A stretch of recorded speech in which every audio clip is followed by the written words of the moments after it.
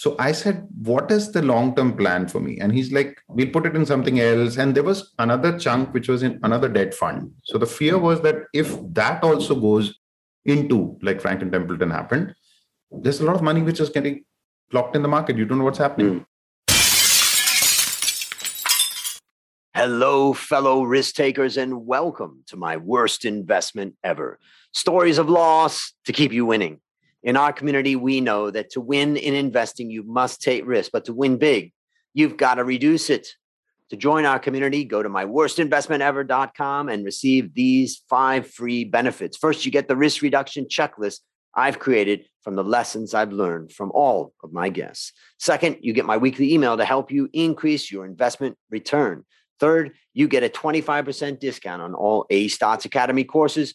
Fourth, you get access to our Facebook community to get to know guests and fellow listeners. And finally, you get my curated list of the top 10 podcast episodes. Fellow risk takers, this is your worst podcast host, Andrew Stotz from A Stotz Academy, and I'm here with featured guest Manish Tyagi. Manish, are you ready to rock? Yeah, of course. Looking forward to it. Thank you. I am super excited to have you on, and I want to introduce you to the audience. Manish used to be a commander in the Indian Navy before he decided to become a stand-up comic sometime in 2014. And he goes by the name of the Naughty Commander. An officer and a gentleman, he has some very funny tales to tell from his life experience. His style is full of unprecedented stories blended with wit and humor. His Facebook page and YouTube channel have over 250,000 followers, with multiple videos having over 3 million views. He has performed across multiple cities in India and overseas. And as a motivational speaker, he has also spoken at Josh Talks, 14 TEDx conclaves, and is also a regular with corporate assignments. Manish, take a minute and fill any further tidbits about your life. Thank you so very much. It's an honor to be on this podcast and speaking to you. A little more than what you spoke. I'm otherwise an engineer by education and qualification. And I was commissioned with like a typical young guy who wants to serve the nation. I was commissioned way back in 1989 and served on till 2012. That makes it 23 years. Subsequent to quitting the armed forces, I was very inclined to become a corporate trainer. I thought I should share my life experiences with people from what I learned in my life and in the armed forces. And that's what started out to be my career in 2012. I was also in business at India for the channel partners of Cummins, which is a US-based firm for the marine segment. Worked with them for 3 years as a consultant in business at India, corporate training, career transition coach, and subsequently 2014 stand-up comedy. The bug hit me. And then eventually, to just one thing after the other.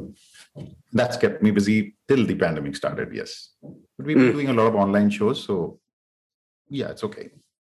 When the average person looks at a comedian, they see kind of that moment that they deliver a funny line or a funny joke. They don't realize how much work goes into getting to that point.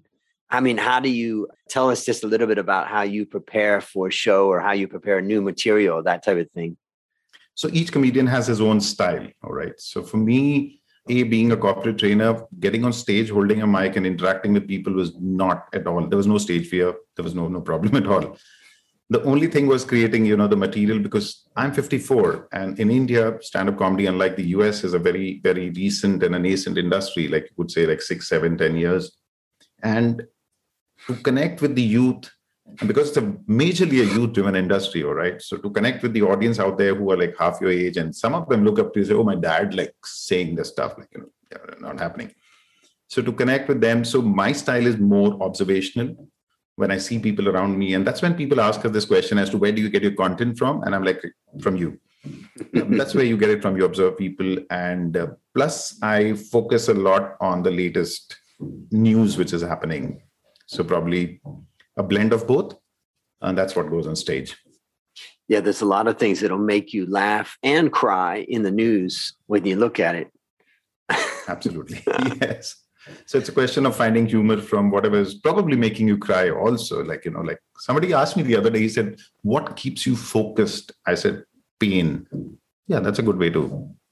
Pain. yeah, that's a good way to stay focused, like. It's very real. I mean, I often think to myself that, every time I've made a major, valuable, change in my life, it's been motivated by pain or fear, and Exactly. I know that, fear is not the way we raise our kids, for instance, constantly putting them in fear.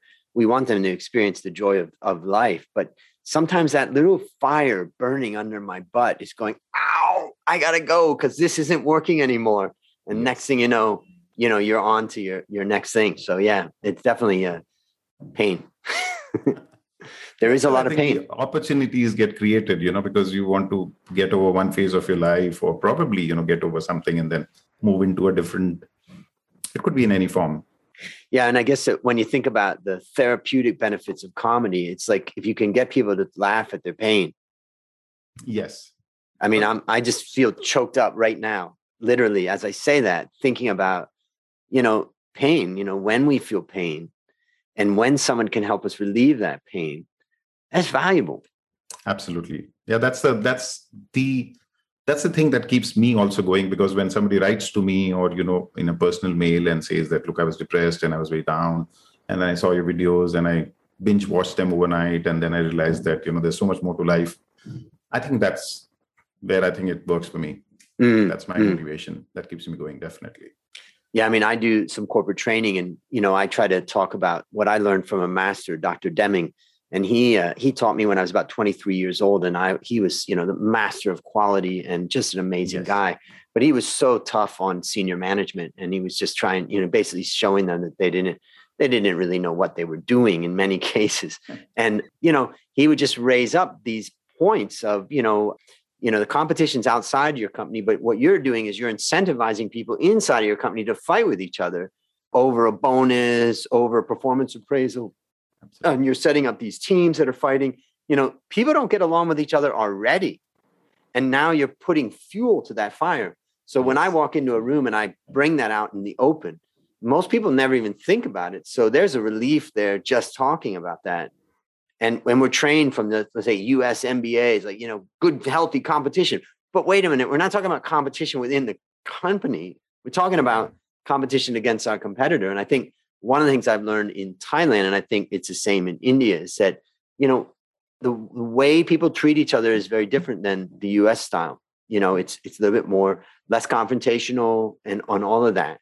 And I just feel kind of sad when I see, whether it's Indian, Asian, Chinese, Thai, I see my friends who are implementing these KPI systems and driving people and thinking that, having a screens on your desk at your office is the way that you manage people, but people aren't robots. And so when you bring this out, now I don't bring it out through humor. I bring it out by just saying, here's where it is. Here's what's going on.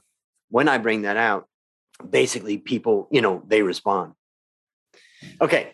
So anyways, are you ready for the question? Yes, sir. All right. Now it's time to share your worst investment ever. And since no one ever goes into their worst investment thinking it will be, tell us a bit about the circumstances leading up to, then tell us your story.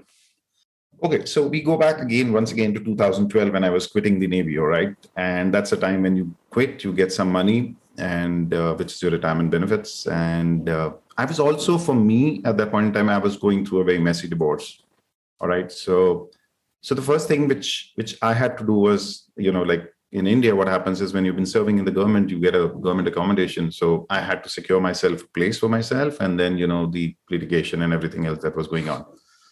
At that point in time in India, the real estate market was doing exceptionally well. And, you've seen that, you must have followed that.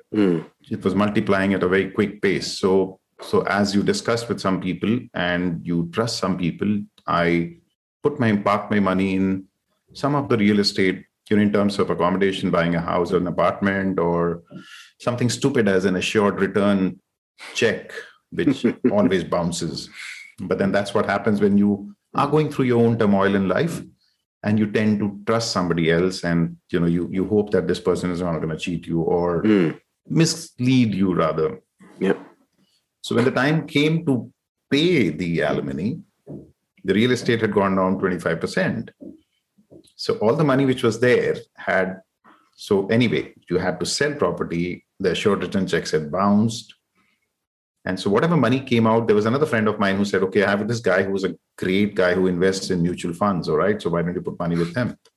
I'm like, okay, so that's the fastest way to recover whatever I have lost in the process of that downturn in the real estate. So I put money there. And we were doing all right. There was a substantial amount over there till the pandemic hit.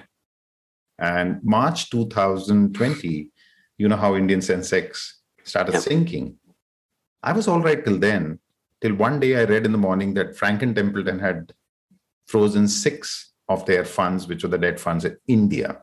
And they blocked out about 28,000 Indian crore, rupees in India. And I had a substantial amount there.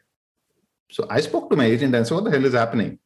He said, no, a month or two and it'll come back. And what we're going to do is we reshuffle your entire portfolio. I said, if you're going to reshuffle my portfolio, which is taking money out of a particular mutual fund and putting it in another one, means there's a redemption happening. So I said, what is the long-term plan for me? And he's like, we'll put it in something else. And there was another chunk which was in another debt fund. So the fear was that if that also goes into, like Franklin Templeton happened, there's a lot of money which is getting locked in the market. You don't know what's happening. So I said, if we are redeeming the mutual funds, I want the money in my bank. So I lost money in that redemption. Franklin Templeton was anyway locked. I lost about 10, 15%. I said, okay, now I can see my money in my bank, and I put it in a very basic 3%, 3.5% fixed deposit. And I said, I want to see my money not grow. I just want to see my money. All right. That came from a lot of insecurity from the past and whatever happened. There was some money lying, cash, and there were friends who said, buy gold. Next year is going to go 20%. I'm like, okay, let's buy gold. There wasn't much money, but whatever, because international travel had stopped. So there was dollars lying in all. I said, okay, let's just buy gold. Bought gold. And then somebody said, okay, diversify your portfolio. So gold bonds. That's okay. Some money in gold bonds. Now, you know how the Indian market is performing now. It is at peak. It's like close to 53,000. And we withdrew the money at whatever. I don't know. I don't even want to think about it. Had I left the money there, it would have doubled. Unfortunately, gold came down 30% from the time I bought. The month I bought gold bonds, the next month they were selling 15% cheaper. And I'm like, look, I think I'm jinxed with money, okay?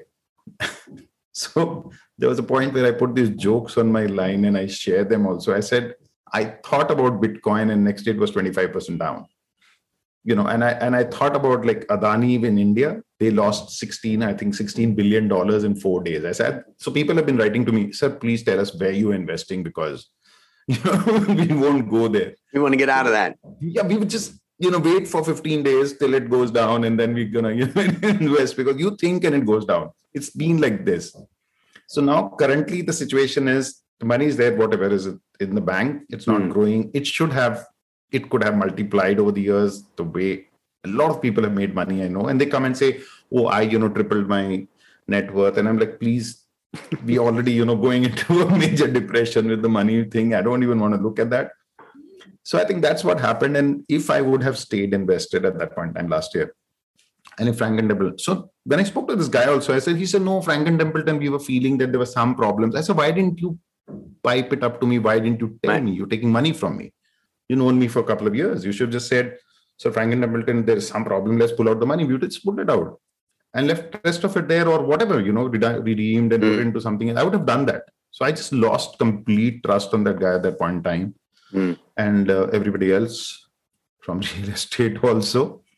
So this is where we stand. And I think this is probably, apart from other mistakes, like, I won't say marriage is a mistake, but it's okay. Apart from the other mistakes which you make in life, this was probably one phase where I could have, got back whatever I had lost over the years. But yeah. And how would you summarize the lessons that you learned from this? A couple of things. One is that don't blindly trust anybody with your money. You need to follow up. You need to keep reading up about wherever your money is in terms of investments online, whether even if it's something like, so you know how it is. They say debt funds are the safest funds. And then suddenly this guy told me, no, debt has 2 components. One is the liquid and dude, if I'm going to get 6%, I would have put that money in the bank itself. So I didn't read up. It was my fault. I take it that way. So wherever you put your money, I think it's important to nurture it and keep reading about that particular fund house where you put the money or the stocks or whatever it is on a very regular basis and trying to figure out if there are some A. Second, don't put all your eggs in the same basket. Yeah. As in, don't go to one agent or one consultant. Maybe there's no harm. There are many consultants out there. Even if somebody's got like my guy had 20 years of experience, but look at where I am. And I'm sure there are enough people who have made money through him. But I'm the guy who at that point in time, lost trust. And I said, I just want my money in my bank. So maybe you could have two consultants and take a second opinion, which I did for gold for somebody and it sank. But it's okay. Get a second opinion. So that's, I think, two major takeaways, which I feel I could have, Yeah. So maybe I'll summarize some of the things I take away from this story. I think the first one is that I was just talking, I'll tell you a story today. I was just talking with one of my clients and they have funds that they offer and their competitors use a very complex measure of risk. It's called value at risk, VAR. And basically, as being an advisor to the institution about how they present and how they do their investing, they said, look, we have to present value at risk. And I said, why? He said, because our competitors present it. I said, but nobody understands value at risk. And they're like, yeah, we know that, but they present it, so we have to do it. And I said, no, you don't have to do it. I said, a more simple measure is maximum drawdown, where we just say, look, over the last 20 years, this strategy, you could expect the worst case happened was 50% down. And they say, but we don't want to show 50% down or else they're going to think we're crazy. I'm saying, no, that's what the market went down. Yep. And I said, you're doing them a service by clearly communicating. Forget all the fancy jargon of value at risk and just focus on something, and if you can convince someone that, hey, this is the truth. In the 2008 crisis, the market fell by 50%. Your portfolio would have fallen by 50%.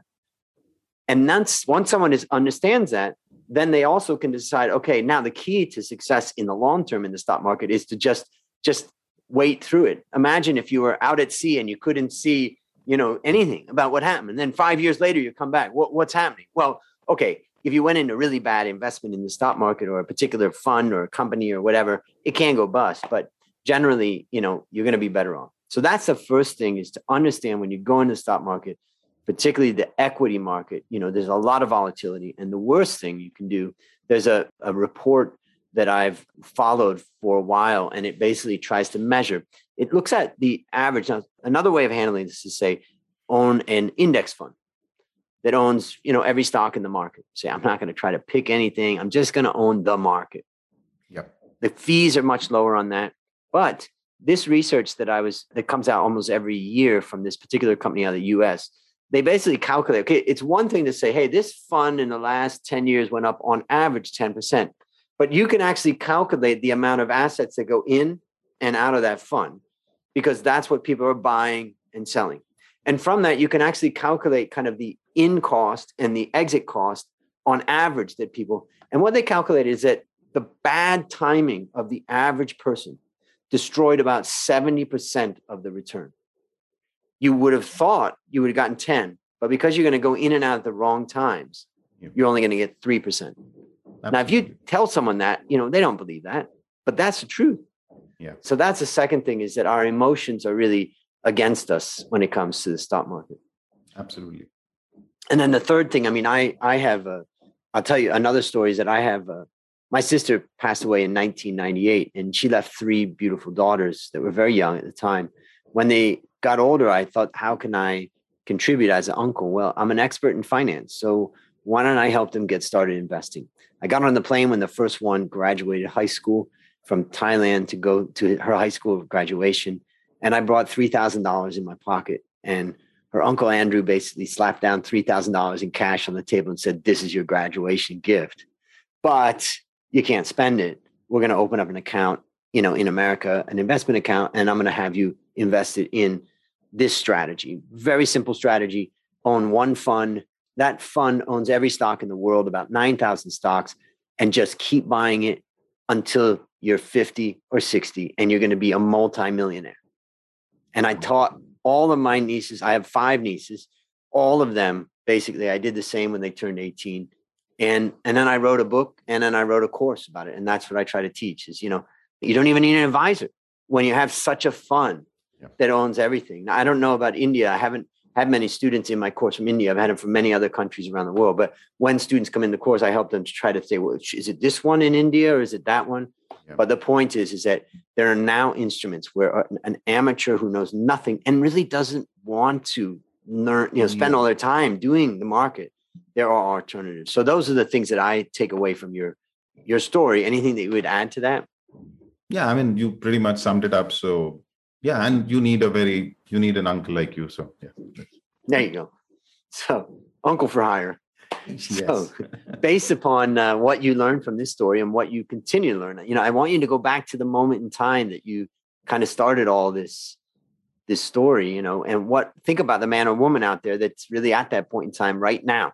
What one action would you recommend that they take to avoid suffering the same fate? Yeah. So one, of course, like I said, would be read up a little bit about it. Just don't be blind investor. Read a little about it, speak to a couple of people, and, keep checking on your investments from time to time and see how the market is doing. Yep. Last question. What is your number one goal for the next 12 months?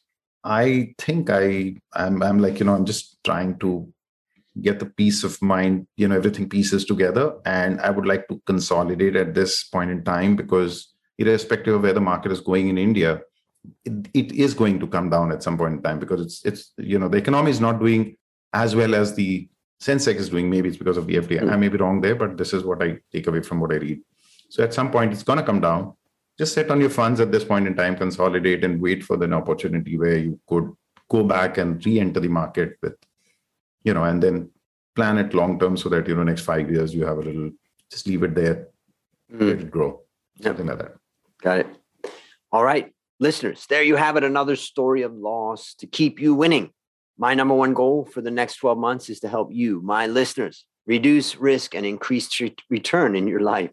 To achieve this, I've created our community at myworstinvestmentever.com, and I look forward to seeing you there.